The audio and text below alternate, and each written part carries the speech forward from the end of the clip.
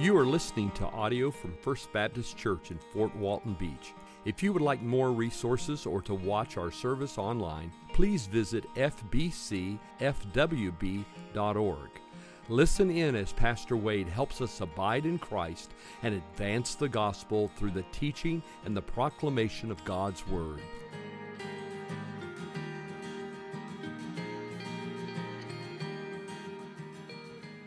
When was the last time you studied a dollar bill?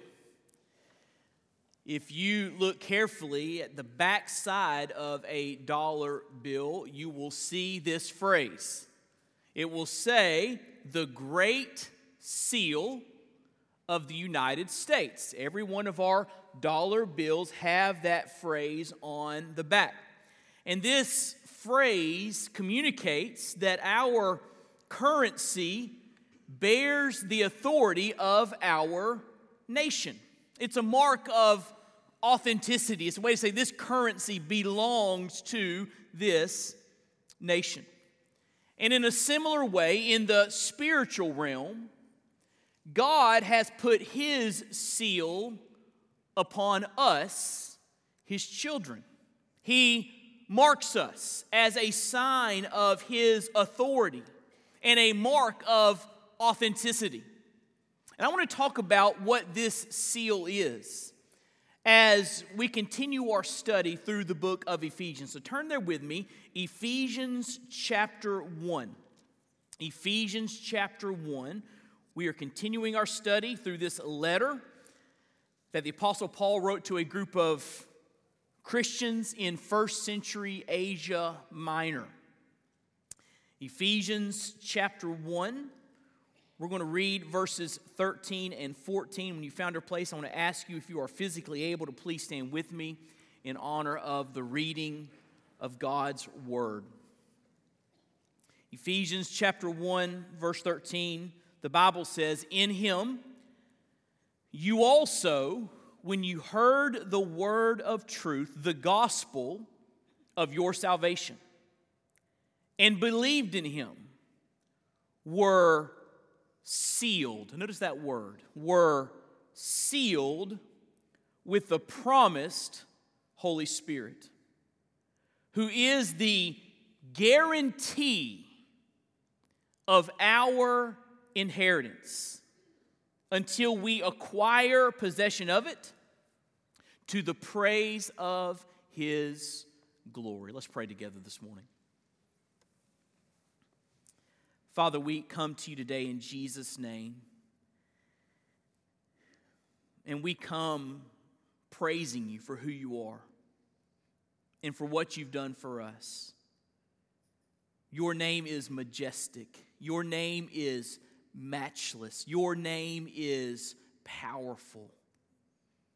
And what a joy that we have this opportunity to gather together and to proclaim your great name. And to open our Bibles with expectancy. Lord, expecting you to speak to your people. Lord, I pray that you would use your word and apply it to our hearts by the power of your Spirit that we might be changed. We love you, we praise you, we exalt you, and we lift this prayer up to you in Jesus' name. Amen. Thank you. You can be seated. We've seen, as we've journeyed through this study on Ephesians, that the theme of the book is simply this: we experience God's grace in Christ, which saves us, unites us with other believers, and strengthens our Christian walk. And this book divides up into two parts. J. Sidlow Baxter says that chapters 1 through 3 describe our wealth in Christ, all of the blessings that are ours as followers of Jesus. And chapters 4 through 6 encourage us as to our walk with Christ, the way we ought to live in response to all that He has done. And as Paul begins to describe our wealth in Christ, he begins in verse 3 of chapter 1 with a long run-on sentence of 202 words in the original Greek language. And this sentence is all about our spiritual blessings in Christ. And we've been looking at those blessings one per week, and this week we get to the end of this sentence. But we've studied blessings like this. He chose us. He adopted us. He forgave us. He made known to us the mystery of His will. Last week we discussed how the Lord has given us an inheritance, a promised inheritance. But the last spiritual blessing in this sentence is the blessing of being sealed by God. He sealed us. And what I want to do this morning is I want to just look back at the text, and I want to give you 3 thoughts about the sealing of the Spirit so we understand what this is all about. Number 1, I want you to see the people of the Spirit. The people of the Spirit. Who are those that can claim to be sealed with the Spirit? Well, look what it says back in verse 13. In Him, in Christ, remember every spiritual blessing is connected to Christ. You only receive these blessings in a relationship with Him. In Him you also, when you heard the word of truth, the gospel of your salvation, and believed in Him, were sealed with the promised Holy Spirit. This verse gives us a timeline for the Christian experience. There are 3 simple past tense or aorist tense verbs in this sentence. And the 3 verbs grab our attention. They are heard, believed, sealed. Heard, believed, sealed. So it says there in verse 13, you heard the word of truth, the gospel. The second verb is you believed when you heard, and third, you were sealed. This is the order that you and I experience becoming Christians. For us to become a Christian, first of all, we have to hear the gospel. We have to hear the good news. You say, Pastor Wade, what is the gospel? Well, in 1 Corinthians chapter 15, it is very clearly detailed. Paul writes to the church in Corinth that the gospel is this, that Christ died for our sins according to the Scriptures. He was buried, and on the 3rd day he rose from the dead according to the Scriptures. The gospel is that Jesus died for our sins. He rose from the dead and defeated death itself. So because Jesus Christ has defeated sin by dying for our sins, and because Jesus Christ has defeated death by rising from the grave, you and I can experience forgiveness and eternal life. Even though we're sinners, even though we're undeserving, we can experience forgiveness and eternal life, and that's really, really, really, really, really, really good news. That's the good news. The death, the burial, the resurrection of Christ. And because He finished the work of redemption, we can be saved. We can receive the free gift of eternal life. But the gospel is not just a historical event that Jesus died and was buried and rose from the grave. The gospel calls for a personal response, because look what He says. He says, you heard the word of truth, the gospel of your salvation. Then He says, and believed. It's not enough to just hear. It's not enough just to be aware of Jesus or Christianity. You have to personally respond to what Christ has done for you. And He mentions the response there. You believed. The Bible speaks of our response to the finished work of Christ as repentance and faith. Repentance means we understand that we can't get to heaven on our own. Repentance means we understand we're going to a place of destruction in and of ourselves. So we want to turn from that and turn to the only way to be saved, and His name is Jesus. That's repentance, turning, faith, trusting Christ alone. And then notice the third verb. You heard, you believed, you were sealed. This describes the people of the Spirit. Those who hear the gospel, listen, and respond by believing in Jesus are sealed by the Holy Spirit who takes up residence in our lives. Now, very quickly, let me give you a little bit of Holy Spirit 101. because we don't talk a lot about the Holy Spirit. We should talk about Him more.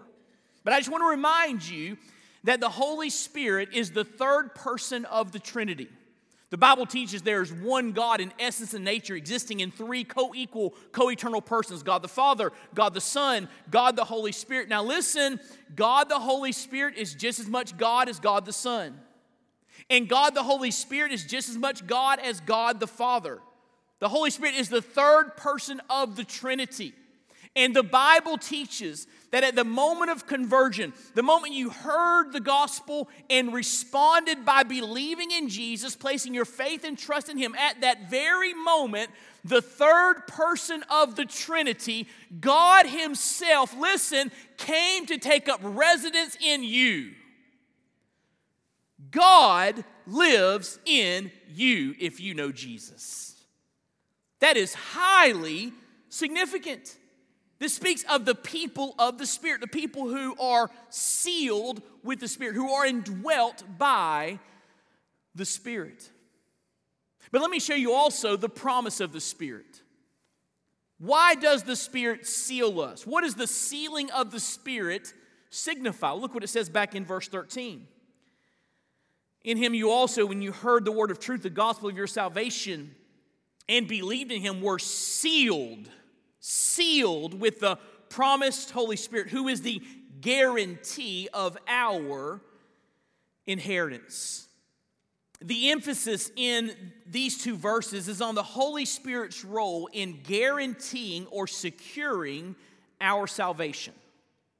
And Paul here, under the inspiration of the Spirit, uses two really powerful word pictures. The first word picture he uses is that of a seal, there in verse 13. You heard, you believed, you were sealed by the promised Holy Spirit, or with the promised Holy Spirit.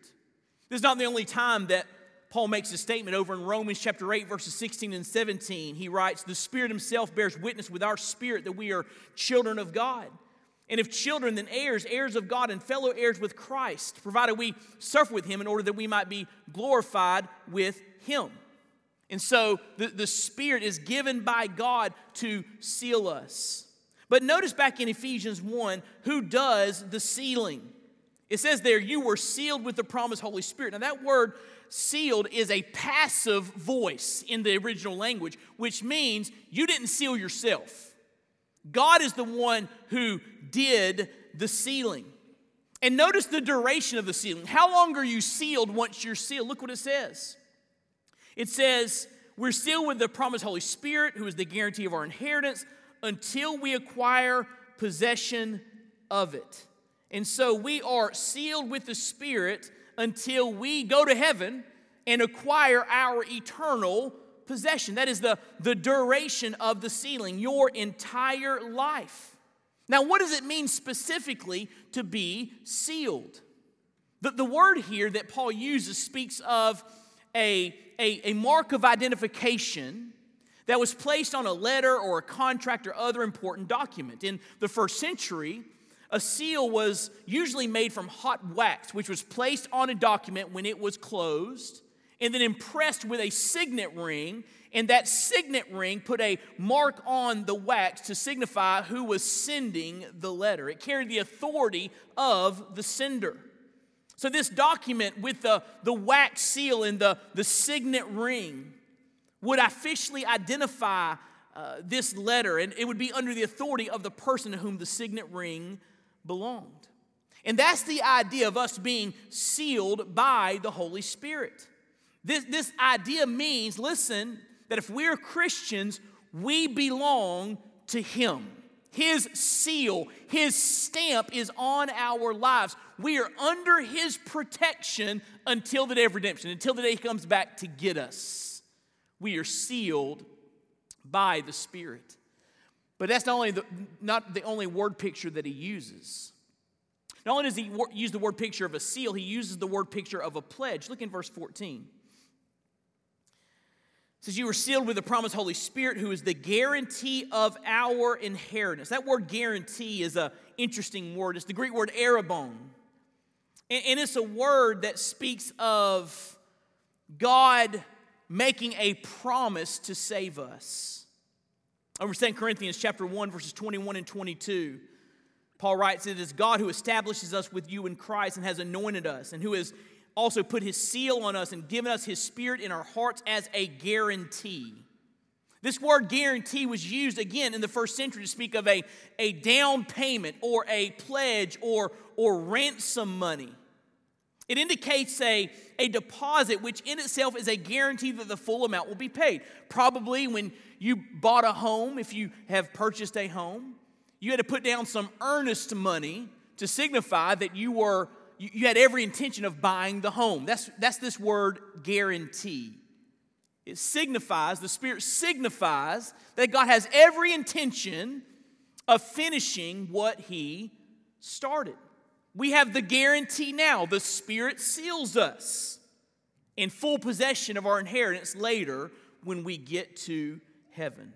So the Holy Spirit, listen, in your life is the guarantee that God will finish what He started. But I don't want you to think about the sealing of the Spirit just as a commercial theological transaction. This word arrabon came to be used for an engagement ring. An engagement ring. Now, what does an engagement ring signify? When I proposed to Claire back in New Year's Eve, 1997. It might have actually been 1998. It was right around the New Year's. I proposed to her, and I gave her a ring, and that ring signified, I have every intention of marrying you. It's going to happen, right? This is going to happen. And that was my symbol. That it was my guarantee, my arrabon to her. And it's the same way with the Spirit in our lives. Warren Wiersbe writes, "Our relationship to God through Christ is not simply a commercial one, but also a personal experience of love. He is the bridegroom, and His church is the bride. We know that He will come and claim His bride because He has given us His promise and His Spirit as the engagement ring. What greater assurance could we want?" So the Spirit is Christ's pledge.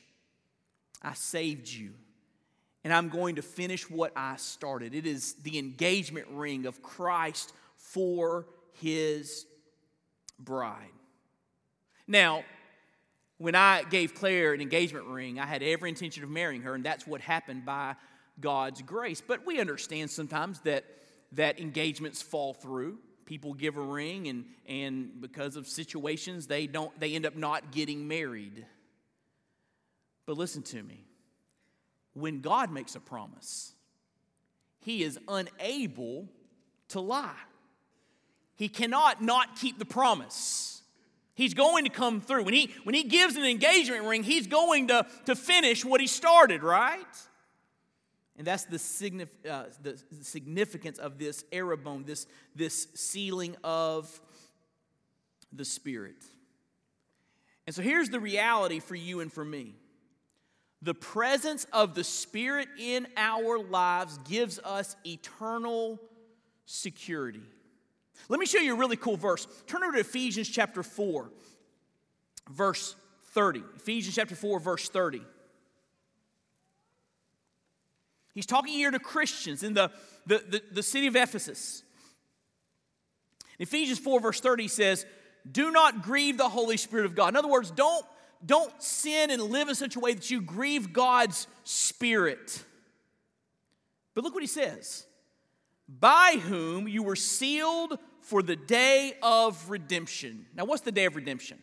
When we were saved, we were redeemed, set free from the penalty of sin, forgiven of all of our sins.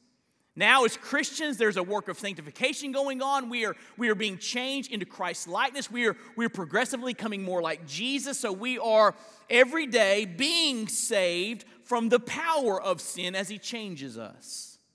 But there's coming a day when He comes back, the day of redemption, where He will take us from this earth and take us to our eternal home in heaven. And on that day, we will be saved or redeemed or set free from the very presence of sin. What a day that will be, amen?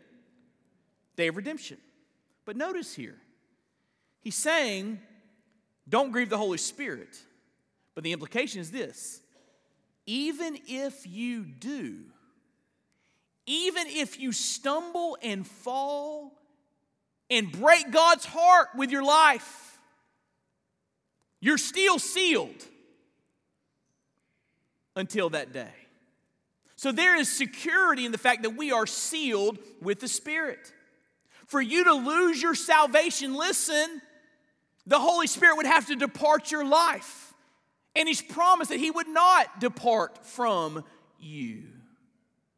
He's your guarantee. He's your seal. You say, what about Satan? I mean, wouldn't Satan want to take the Spirit away from me?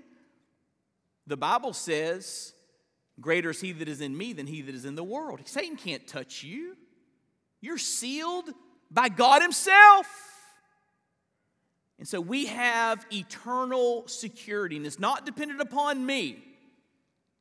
It's dependent upon the Spirit who has sealed me. Now, that leads you to the third heading that I want you to see, and this is where we really want to kind of nail down a few things. We've talked about the people of the Spirit, Christians, those who have heard and believed are the ones who have the Spirit indwelling them.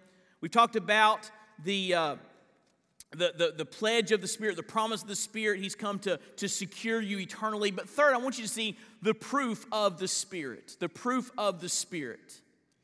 In other words, how do we know we have the Holy Spirit in our lives? How do we know that the Spirit of God is indwelling us? Now, first of all, we know because we trust God's Word. The Bible says if you've heard and believed, you have the Spirit. So that's faith in God's Word. But there are some other indicators that you and I have the Spirit in our lives. The Spirit is the undeniable mark of God's work in us and for us. In fact, it says in Romans 8:16, the Spirit Himself bears witness with our spirit that we are children of God. So what are the identifying marks of being indwelt by the Spirit? How can you know the Spirit is in your life? Let me give you 3 thoughts. 3 things I've come to learn about the Spirit's presence in me. First of all, I know He's present when I see my life change. I know He's present when I see my life change. Remember, I said that the Holy Spirit is the third person of the Trinity. And when you are converted, God Himself, listen, comes to take up residence in your life. Now listen, how could God Himself come to take up residence in you and there be no change? It's just impossible. If God Himself comes to live in you, things are going to change in you. Amen? Takes time. God works at different speeds in different people's lives and in different ways. It's a process called sanctification. But I'm telling you, if you are truly saved, the Spirit has sealed you. The Spirit lives in you. He will change you. Or I could say it like this: no change, no Jesus. A transformed life is one of the indicators that the Spirit of God lives in you. I know He's present when I see my life change. Over in Galatians 5, it speaks of the fruit of the Spirit. That fruit begins to be born through your life by the power of the Spirit. Things like love and joy and peace and patience, kindness, goodness, faithfulness, self-control, gentleness. The Spirit does that. There's a change in your life. I know He's present when I see my life change. I know He's present when I'm convicted of my sins. Over in John 16, Jesus speaks of one of the roles of the Spirit in our world is to convict of sin. And I'm fond of saying this because it's so true.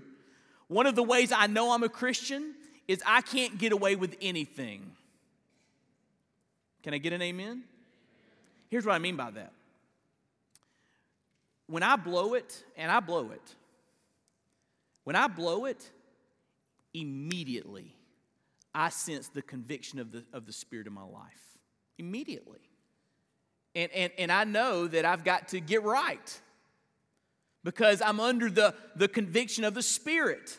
And that's not God trying to make me miserable. That's God helping me to take the right path in life and warning me when I begin to go down the wrong path. So I'll get right and get back on the right path. That's God's love and grace for me. But one of the ways I know the Spirit lives in me is when I sin, I feel the conviction of the Holy Spirit. And if you're a Christian, you do too.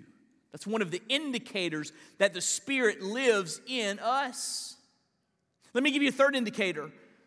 I know He's present when the Bible is illuminated for my understanding. Over in 1 Corinthians 2, the Bible says that spiritual things are spiritually appraised. The natural man, the man without the Spirit, cannot understand spiritual realities. Now, an unbeliever can read the Bible and understand the grammar and the vocabulary and the structure of the sentences and deduce some things from reading the Bible. But without the Spirit, you'll never understand the full import of God's Word for your life and how it applies and what it means. And you'll never fully appreciate and grasp the Word of God apart from the work of the Spirit in you. That's called the work of illumination. And one of the ways I know I'm a Christian is the Spirit helps give me understanding when I read the Bible. So there are some indicators in my life that the Spirit dwells in me. And the fact that the Spirit dwells in me is a reminder that God has sent the Spirit to seal me as a guarantee of His salvation. D. Martin Lloyd-Jones says, when the Holy Spirit is in us, we cannot help knowing it. His presence will be felt. His presence is felt. And as He works within us, warning us, urging us forward, enlightening us, we are aware of these things. And as He gives us those seasons of special blessing, as He moves our heart and gives us glimpses of our Lord, we know it and we rejoice in it. Our hearts are moved. It is experiential and the emotions must be involved. The whole person is involved, the mind, the heart, and the will. It is not some extravagant ecstasy. No, a true experience of the Holy Spirit leads to conduct and behavior and action, the will and the intellect and the heart. So if you are a born-again believer in Jesus, one of the gifts that God has for you is this.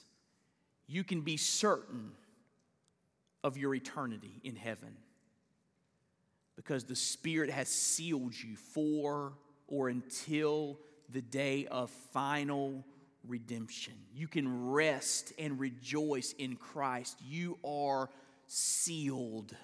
You are sealed by the Holy Spirit.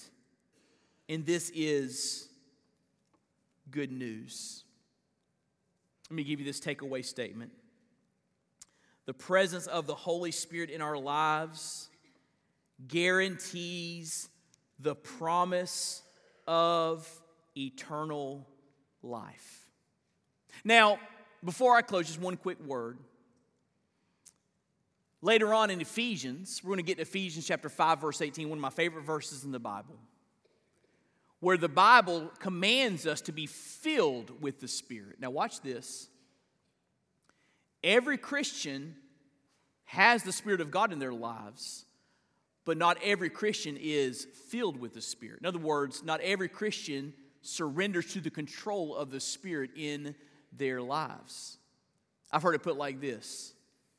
If you are a Christian, the Holy Spirit is resident in your life. But the question is He president of your life? Do you daily surrender to His authority and will and way so that He can move and empower you and strengthen you? So we'll talk about how to be filled with the Spirit as we work our way through Ephesians. But the foundation is this. If you're a Christian, the Spirit of God lives in you.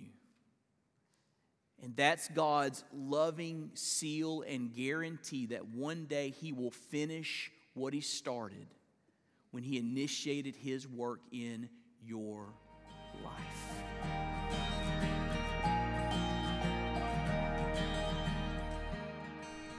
Thank you for listening. We pray you've been encouraged and inspired by God's Word. May the Lord richly bless you.